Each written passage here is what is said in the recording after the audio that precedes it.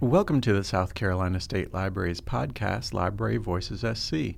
I'm Curtis Rogers, Communications Director, and today I'm pleased to have with us in our studio Nancy Irwin. Nancy is from Columbia, South Carolina, so she's right here in town, and works for the state's School for the Deaf and the Blind in their Division of Outreach Services as the Access Technology Specialist. Prior to working for the school, she was the JAWS instructor, and that's not the movie, but we'll talk about that later, for the South Carolina Commission for the Blind. She also has a degree in theater technical design from Winthrop University. She and her husband, Billy, have 4 guide dogs at home. 2 are retired and 2 are active working guides. So welcome to the podcast. Thank you. It's great to have you here. So tell us about your experience of what maybe led you into working in the assistive technology field. You know, a lot of it really just came from the simple fact that I'm a blind person and I use the equipment. I was very lucky to receive some technology instruction when I was in high school because I was losing more vision and the technology I had wasn't meeting my needs. Mm-hmm. So the school district actually contracted with SCSDB, the South Carolina School for the Deaf and Blind, mm-hmm. to bring in a technology instructor once a month, and he worked with me on using various pieces of technology. The road to actually get to where this was my job mm-hmm. was not a straight one. As you said before, I had a degree in theater tech design, and a lot of it came out of I like knowing how things work and mm-hmm. why they do what they do. But I didn't want to work with blind people because that was what everybody said I should do. Mm-hmm. I think I had at one time said I wanted to be a teacher, and then I got older and really kind of just wasn't interested. I wanted to prove to the world that I was more than just a blind person that wanted to work with blind people. Okay. And it's funny, it took living in different states and doing internships for a couple of years after college, and then out of the blue I got a phone call from a friend of mine from the Commission for the Blind, and he said because I had gone to the commission for some technology training myself mm-hmm. after college. Mm-hmm. And he said, I know you like technology, and the JAWS instructor position is coming available, and I think you ought to apply for it. And I was, at that point, more amenable to the idea because mm-hmm. during the internships that I had, they were both working in churches. I was pondering the ministry, and mm-hmm. blind people kept showing up, and it was little things. It was, I want to participate in church, or, I want to mm-hmm. sing in the choir. And these were all things that I was doing for myself anyway. Mm-hmm, mm-hmm. And so it wasn't like it was hard. It was just, okay, well, you need these things and I need these things too. And sure, and so, I would like to think that things happen for reasons, and, however you ascribe to make that mm-hmm. work for you, that, sure. It made sense to me. And so, here I landed in Columbia, South Carolina. I was living in Louisville, Kentucky, and I was going to stay. Mm-hmm. I was looking for a job, and I ended up here. I'm originally from Spartanburg. Oh, okay. Well, I grew up part of my life in Union, so I know exactly what you're talking about. We're next door neighbors. Yeah. And it's funny, my husband's from Gaffney, so. Oh, wow. All upstate. Uh-huh. Absolutely. So, I never expected to live in Columbia. I never expected that I would work for the School for the Deaf and Blind. Mm-hmm. I was working at the commission, doing my thing, working with adults. I was really scared to go into that job because I thought they were going to fire me the first, because I really was like, I've never done this before. I don't know what I'm doing. Uh-huh. And then somebody goes, you do realize at this point that you know more than they do, right? Mm-hmm. And I was like, okay, maybe it'll be okay. That kind of makes sense when it's put to you that way. It wasn't so scary because I quite literally told my mom I was afraid to unpack because they were going to fire me. And she laughed at me. But what was so funny is Marty from the Commission for the Blind, Marty from the School for the Deaf and Blind, mm-hmm. he recruited me. Okay. And I had that's Marty McKenzie? Yeah. Mm-hmm. Okay, because he is also on our board of trustees for the state library. I've known Marty forever, ever since I was in middle school. Mm-hmm. And I think I was the only one in the conversation, and a friend of mine was sitting next to me while this conversation was happening. I think I was the only one out of the three of us that didn't realize I was being recruited for a job. Mm-hmm. Because he approached me. We were at a National Federation of the Blind convention, and I was describing to someone how to use a piece of technology, and I had their hands on it, and said, well, this is this, and this is what this does, and this is how you use it. And I was just doing my thing and had no idea I had an audience. And at the end of our conversation, because Marty was asking me different questions about, well, what do you do? And what do you teach your consumers how to do? And I was just kind of talking about my job. And then my friend next to me elbows me after Marty leaves and goes, I think you were just recruited for a job. And I was like, you're kidding me.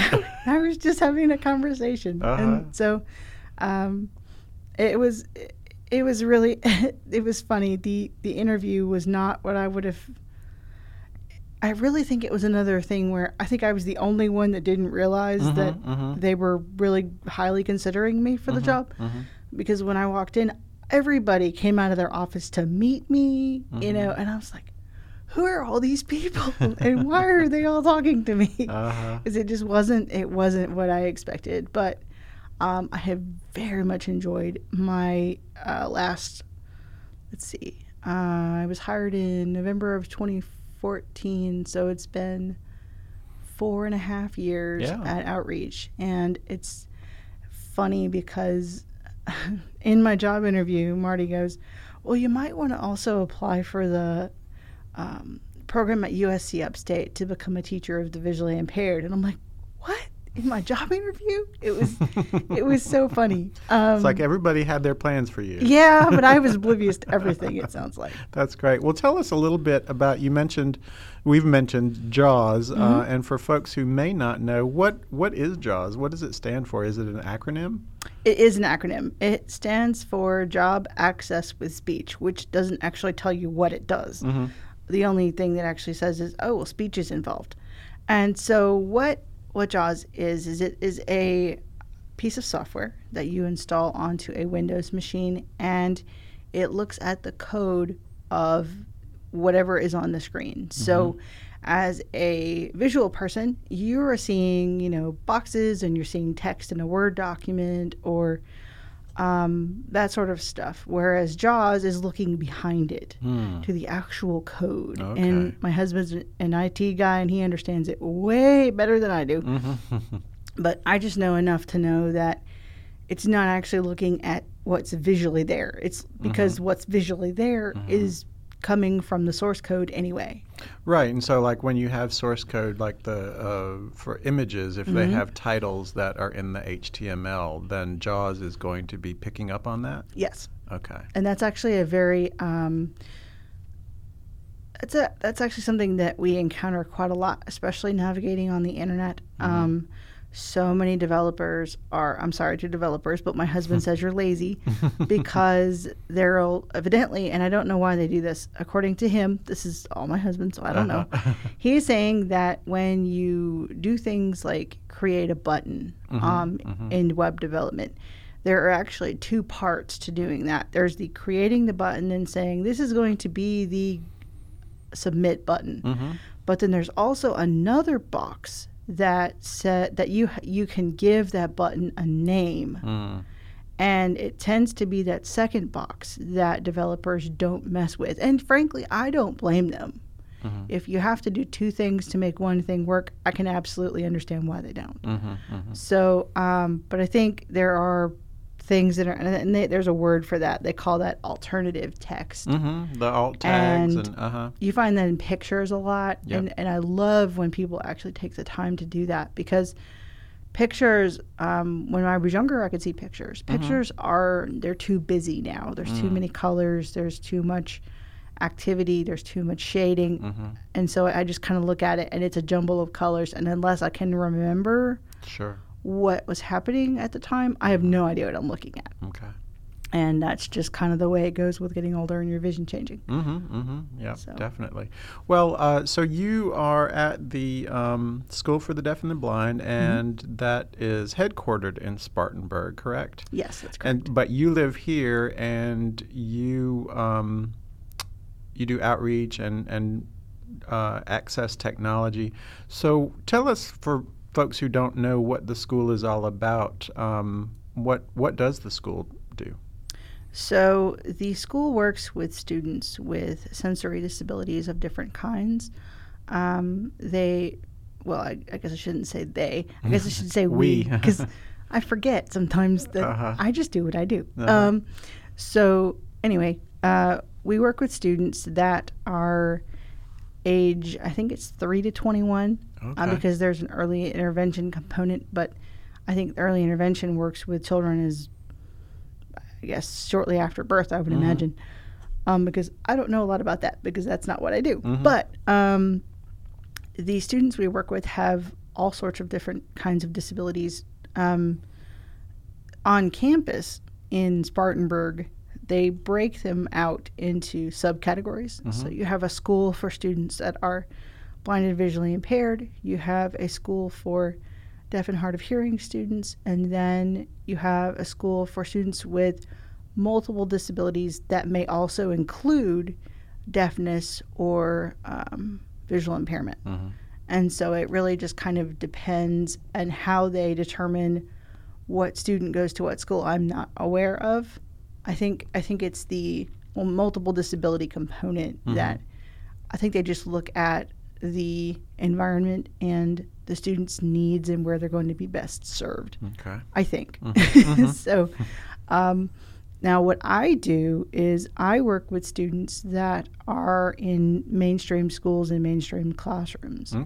And outreach, we have teachers of the visually impaired and teachers of the deaf and hard of hearing that travel into schools and work with students in their home school, as opposed to on campus in Spartanburg, it's a residential school. However, because I was a day student at SCSDB as a child, because I lived in Spartanburg, I was, taken on the school bus to school every day. If you're a residential student, they pick you up Sunday evening, and you go home Friday afternoon. And how do you may or may not know the answer to this, but how do school districts in South Carolina work with students who maybe have a visual impairment? Do they partner with the School for the Deaf and the Blind to get resources, or do they have their own resources at the school level or the district level? Yes. To simply answer. Well, and the reason I say it that way is because it's not a one-size-fits-all thing for all districts. SCSDB, we go in and contract with certain districts, and so we provide our staff to go into those districts and work with those students directly. There are some districts that have their own teachers, and then there are some districts that do a little bit of both. Now, SCSDB is not the only game in town that does what we do. There's a couple of other organizations. I'm not going to try to name them because I don't know them all. But the whole idea behind it is that we want to serve to kids, and we want them to be as successful as they possibly can be with the resources that they need. So tell us specifically what you do as an access technology specialist. What all does that entail? It's a whole lot of fun. It really is. That's great. I love my job. It's so much fun. I used to jokingly say that I hang out with kids and play with toys all day. But there is a little bit of paperwork and stuff involved too. Yeah, the adult stuff. Unfortunately. Gosh. But what I do is, so let me start with the process of how you would get a child referred for access technology services. I specifically work with students that are blind and visually impaired. But I have also collaborated with teachers that work with students with multiple disabilities as well. I don't take the primary there because there may be some other needs that they have, like for augmented communication and things that is not my specialty. I mostly stick with the access technology that is necessary for students that are blind and visually impaired. Okay. So the way this works is if a school district wants to refer a child for AT services, they would have an IEP meeting, which is it stands for the Individualized Education Program. Mm-hmm. It's a meeting with the parents and the teachers and the school psychologist and everybody that's kind of necessary Sure. to make sure that the student gets what they need. Mm-hmm. And in that meeting, they decide, this student really needs to learn some technology. Maybe they're moving forward in their education. And we live in a digital world now where things are being brought to younger and younger children at younger and younger ages. Mm-hmm. So, for example, I walk into classrooms and you have second, third, fourth graders using Chromebooks to do math, whereas when I was in school, it was, pencil and paper, Yep. which is weird because I only graduated college about 10 years ago. So I'm like, I'm not old yet. Well, a So, lot of this technology is really, really recent. It's not something that has been around for a long time. It's changed a lot. Even in the last couple of years that I've been working for the school, it's changed a lot. So, if you're handing iPads and Chromebooks to second and third graders, our blind and visually impaired students need to be able to function in those settings as well. Now, they may not necessarily get a Chromebook because that might not be what serves their needs the best. So what we do, or what I do, I guess I should say, is after the IEP team approves for the student to receive a technology assessment, they send a number of things to the outreach department. We get a copy of the student's IEP. We get a copy of the student's functional vision assessment that's done by a teacher of the visually impaired, so that we have some idea of, well, is this student a totally blind student? Does the student have some vision? If they do, are they able to read print? How do they do what they do? And so that way, when I go to do my assessment, if they're a totally blind student, it makes no sense to bring a bunch of magnifiers and be testing for screen colors and things of that nature. So I think there's probably a couple of other permission to assess forms and things. Frankly, the one I focus mainly on is the functional vision assessment, because that is going to impact very much what I bring with me. And so after we've got all the equipment, after we've got all of the necessary paperwork together, I schedule a date with the teacher of the visually impaired or the school district, or however this works, to come and assess the student. And, we meet anywhere. I've met in a conference room. Typically it's conference rooms in the library or the guidance department. I have done it in a classroom when other students were not around. It's mainly wherever they can stick me. Sure. But the nice part about doing it at school is that I am in the student's environment. So if the lighting is causing a problem for them, I'm going to see that. Yeah. And, if they need to sit at a certain distance away from things, I'm going to see that. So those are all things that I take note of. If we change the magnification level, are they able to sit further back in their chair or not? Being someone that had better vision when I was younger and could see the computer screen, I understand very much the fatigue of leaning forward and looking at the computer screen, trying to use my vision to do that. Sure. And after doing that all day long, or even for an hour or two, it's exhausting. And so my goal is to try to meet the needs of the student for what they need to be successful, but also looking forward, is fatigue going to become a problem for this student as the workload increases and the amount of reading increases? Because ultimately they do lots of reading. Sure. And so we are going to need to think about, at some point, teaching the student to use their ears to listen to materials, because doing it visually or reading Braille, it's not going to go fast enough for them to get the work done. And ultimately, we need to get our work done and graduate and go have a good, successful life. So, Right. So do you work with students throughout their education? In other words, so you, like, when you start out with them, maybe if they're in elementary school or something, you kind of get to see them through their education?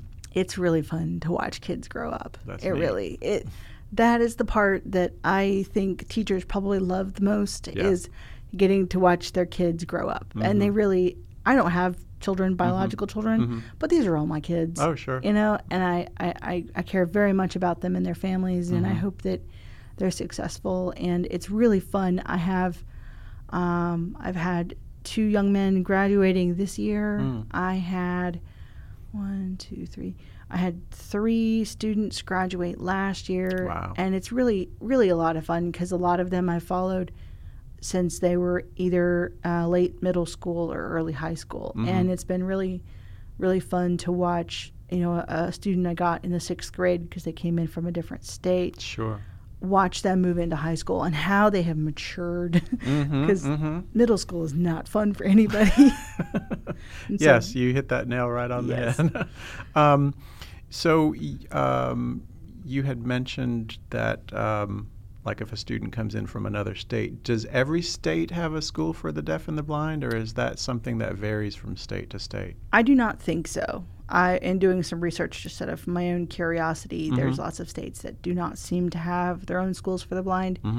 And so how students receive AT instruction, I imagine it just comes from the TVI in the district. And so the part about that, you may have a TVI that is not very comfortable with technology.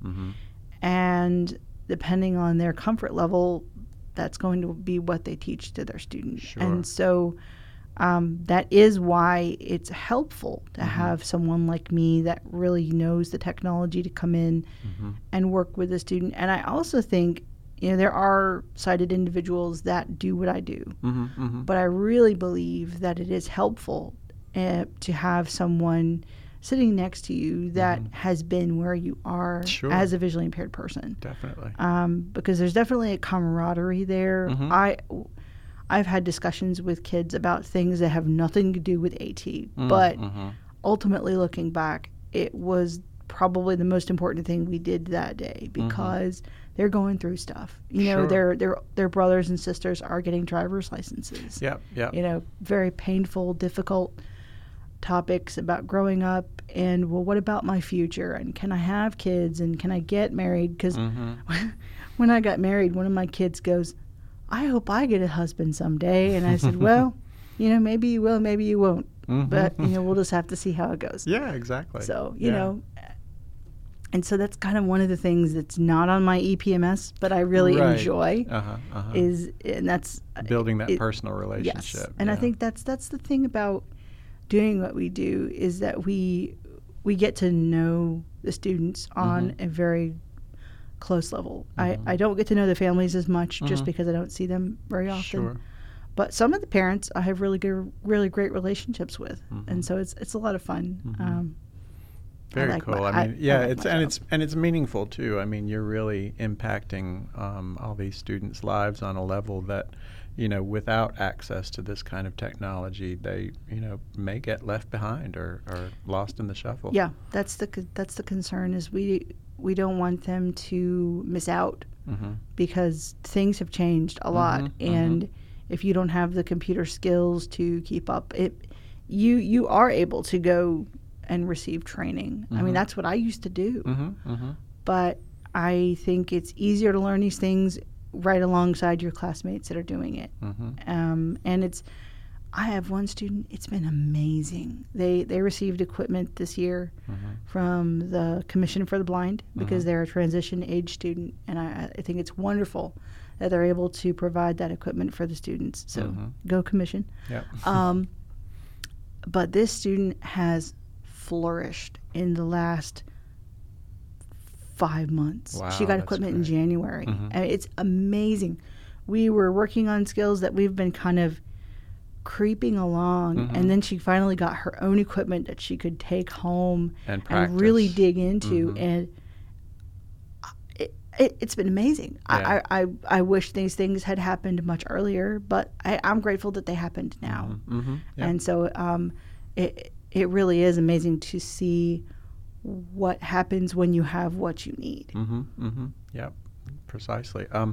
One of the things that I always like to talk about, since this is Library Voices SC, is the involvement that libraries have with this kind of technology. And a lot of libraries in South Carolina do offer assistive devices for library patrons and make available to them CCTV devices, things they can even want to come into the library and read their mail, using something that may be too expensive to afford at home. But one of the things that we've done here at the State Library, our part of our Talking Book Services division, is that we have a student art gallery. And I know we have a lot of students who are in at the School for the Deaf and the Blind and other locations throughout the state. And so, even having that as something that's part of our offerings is really special, because when the students come here, they're getting their awards, and it's really cool. But as far as what kinds of assistive technology libraries offer, do you ever work with libraries at all? I have not worked with them as far as procuring equipment. I know my boss has in the past. Mm-hmm. It was really neat, actually. When I was still living in Spartanburg, this was after high school, while I was home from college doing something, and I happened to go to the library, and out of curiosity, simply, I said, "Hey, do you guys have any technology for folks that are blind and visually impaired?" And they got so excited because Really? they wanted to show me what they had, and they said, "Well, we have this here, but we don't really know how to use How it to use very it. well." And I said, "Oh, okay." And so they didn't ask me, but it was kind of like, okay, well, this is a CCTV, and this is what this does, and this is how you use it, and this is how you zoom in, this is how you zoom out, and this is why someone would want to use that. And I believe the library also had a computer with JAWS and Zoom text on it at the same time. And so they were like, well, and then there's a talking computer. And I'm like, okay. So the computer doesn't talk, but the technology or the software does. And so that was also fun, because it was, and they're like, well, we don't know how to help people use it. And I said, okay, so that's beyond your scope. But here's a little bit about, how do you get them logged in? How do you get them started? Sure. And if they don't know how to use things, here's who I would talk to. And those were just me being me as a visually impaired person. Sure, definitely. And so I have not been to the library here in Richland County. I just haven't. But I do know that a lot of the libraries have made a very large effort to have technology available. And I think that's one of the issues that a lot of libraries run into, is that they get some of the technology, but then there might not be someone on staff who, keeps up with it on a regular basis, or, there might only be one staff member possibly in the IT department who kind of knows, what it's all about. And so I think that's an issue that we need to think about in library land, as far as serving individuals in various communities who may have the need for this technology. Well, and maybe even having like a notebook that would describe I have figured out in working with teachers and working with students that if you can spell it out for them step by step, and even use pictures, that works really, really well for helping people to understand, oh, this is what this is, and this is how you use it. And maybe the bad part is folks, they'll get a grant, or the Lions Club will donate something or whatever. And so everybody has their technology is different. And so it would be hard to do a standardized notebook. But, even if we found out, oh, well, they have at the library here in Sumter, they have this, or in the library here in Anderson, they have this. Sure. And, maybe there's something we could do collaboratively to help come up with some materials or something. And that's one of the things I know we have, because we have staff members here in Talking Book Services, and I know Caitlin Hodges, and she, has been working to make assistive technology devices. We have a assistive technology petting zoo that we have actually that's cool. taken out to a number of different libraries so that not only library staff can experience these different devices and technologies, but also patrons who want to come into the library that the day we're there, they can experience those too. And That's wonderful. Some of those get a lot of patrons, some of them, maybe not that many, but at least it's kind of starting to, get out there and show folks in libraries what it's all about. Getting the word out, I think, is hard, especially among the blind and visually impaired community. And I would also think, especially among people that lose vision later in life, because they can't read the paper. They lose contact with the world around them, really, unless it's on TV or the radio where they can listen to it, or they have a family member that, is actively looking for those things. I get so much mail that it's just like, I don't know, and so I scan it briefly to figure out what it is with my scanner, or I use my iPhone with an app on it, but then it's, I don't need that, so I just toss it. And so maybe it's a family member doesn't know that, that might be helpful for grandpa or somebody like that. Yeah, so definitely. Yep, and like I mentioned, a lot of different libraries have different levels of what they have available to the public, so it just depends. But definitely encourage folks who maybe know someone, or if they have a visual impairment, to just call their local public library and see maybe what they have available. Absolutely. What other kinds of additional projects maybe you're working on that you would want to share? Well, I am crazy, and I have been going to grad school while I have been working. Yeah, that is crazy. Yes, it is. It's difficult, it really too. It's been a lot of fun, and it's definitely given me a lot more vocabulary to use. But I have been studying to become a teacher of the visually impaired. Okay, great. And so it's actually been really helpful to understand the TVIs a lot better, because, I didn't really know what they do other than teach Braille, because that was what mine did. But it's also been helpful to understand my own eye condition a little bit better. Okay. And to be able to have more words to explain things. And something that I've actually been given lots of compliments about is that I am very comfortable taking complicated subjects and breaking them down into small enough words to understand. And that's an art. That's a skill. It's fun. And so I ask lots of, does that make sense? I ask lots of questions as I'm doing it. And so it probably makes people crazy, but it's been a lot of fun for me. But when I am finished, I am supposed to be finished, hopefully December of 2019. So hopefully, I will graduate with a master's of arts in teaching, with the concentration being in visual impairment. And I imagine my role here at SESDB is largely going to stay the same, but you never know where Marty will send me.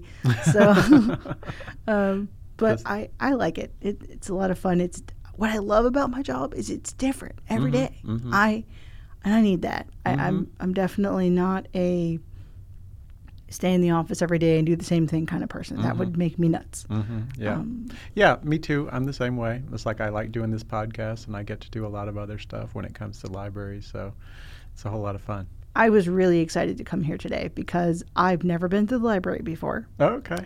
I have been connected with talking books since I can remember. I have very fond memories of my public school librarian. I left the school for the blind and went to public school to be with my sister because, why not?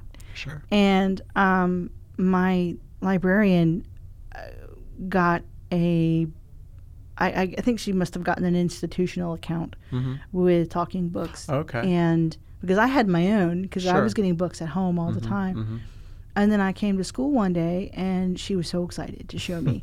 She set me up with a really comfortable beanbag chair, and I had my own set of headphones and a yellow tape player that I actually still have. So, and she got me a bunch of books, and that was the best thing that somebody ever did for me. because it was familiar. And in a world Sure. where everything was so different, Yeah. that was comforting. Mm-hmm. And, at the time, we didn't have, digital textbooks that you could make your own font size and your own font color. Right. And so, and reading for me was starting to become difficult and fatiguing. Mm-hmm. And so being able to just lose yourself in a story was my favorite thing to do. Mm-hmm. And frankly, still is. I used to, as a kid, listen to books to help me fall asleep at Mm-hmm. night. But then I made the mistake in high school with the Harry Potter series. That was bad because Yeah. I look over and it's 2:00 in the morning and I have to go to school tomorrow. Uh-huh. And so I figured out Harry Potter was not a good book series to listen to. But, and that's the thing that I loved about talking books was I could read anything, Mm-hmm. and now with the Marrakesh Treaty having been, I think, ratified, or signed into law or something like that, supposedly the access to books is going to explode. And Yeah. I'm really excited because, sometimes you want to read a book that your friend's reading and you can't find it anywhere. Oh, yeah. And that's the hard part about books. And I think for me, unfortunately, libraries and bookstores have kind of made me sad more over the last couple of years. And maybe it's that I just don't know what technology is available there. But I feel left out. Like you kind of look around and go, there's so much stuff here. There's so much information. But can I get that book in an audiobook? Or can I get it, in a digital format? And so not knowing what my options are, I have definitely, I utilize services like NLS a lot, and Bookshare and Learning Ally and Bard. Bard. Yep, the online. Bard is the online version of what Talking Book Services does in person. I love the people in Talking Book Services. They are like my favorite people because not only for me but for my kids. Yeah. It's actually really funny. I'll call up there and I go, "Hey, it's Nancy Irwin with SCSDB," and they go, "Oh, hi," and because usually it's "Hey, we forgot our password," or Right. We'd like to order a book. So that's one of the things we did. Oh, my guide dog's moving around. Sorry. It's one of the things we did for one of my students as an IEP goal last year was they would have to become comfortable enough, and these are working on independent living skills and social skills, to call the library and say, I would like to read a book about whatever it was. And they had to do it independently. And so for the first couple of times, I would call and we would kind of talk through it together. And I would say, I have, little Susie here and she wants to order a book. And so what's the book you want to read? And so it was, I'd try to gradually include them in the conversation so that it wasn't so scary. But the people at Talking Books are great. They're not impatient. They will let you ask 5 bazillion questions, and so they're definitely some of my favorite people. Well, I'm sure when they hear this, they will be excited to know that, and just to let everyone know, I did not pay Nancy to say any of that. No, not at all. I was so excited to come and talk about Talking Books and how much they've made a big impact in my life because, I remember my mom reading books to me as a little kid, and I think my mom must have just not been able to keep up with how much I wanted to read things. And I don't remember how little I was. I'd actually be kind of fascinated to know when I got my first book, just out of sheer curiosity. But that Talking Books has been a part of my life most of my life. So well, and we help a lot of folks out there, even through if someone who's listening to this podcast episode and they know someone with a visual impairment, certainly feel free to contact or just Google, South Carolina Talking Book Services and go to our website and contact us. I think people forget that it's not just folks that are blind and visually impaired. It's Right. anybody that, can't hold a book, which I thought was amazing. And it's been really exciting actually to see there are TV commercials for NLS. Oh, yeah. They've been doing a lot of great promotion. Awesome. Mm-hmm. Yeah. Because it's true. And I think, people forget, you can't pick up a newspaper and read it or that great novel everybody else is talking about. If you can't hold a book to read it, you get left out. That's right. Yeah. And so hopefully we encourage folks to not only contact their local library, but definitely, just Google our Talking Book Services and contact us, and we'll be able to help. So thank you so much for being with us today and talking about everything about access technology. Thank you for having me. I appreciate it. This has been a lot of fun. It's been great having you here. And thank you to our listeners. You can find Library Voices SC on Podbean, Stitcher, and TuneIn Radio, or add us on your favorite podcast app. Our podcast website address is libraryvoices.podbean.com. We love hearing from our listeners, so please send us your comments and suggestions for any future topics. Library Voices SC is the official podcast of the South Carolina State Library. Until next time, this is Curtis Rogers. Thanks for listening.